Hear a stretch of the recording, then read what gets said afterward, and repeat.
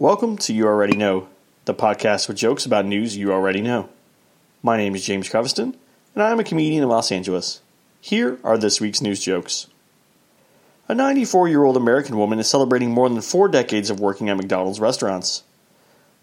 Until she gets turned into a quarter pounder with cheese. Miami Beach Police Department has just purchased 2 drones, just in time for spring break. Huma Abedin says she's working hard on her marriage with Anthony Weiner, but not as hard as Carlos Danger is working on sexting teens. Researchers have uncovered the real secret to making your job suck less, by making your spouse suck more. A stray cat that wandered into a nursing home has received a permanent job offer. They're happy because he'll be there 9 times longer than the residents. A report has stated that robots could take over 38% of U.S. jobs within about 15 years. As of now, they have taken over 100% of the jobs in the bedroom.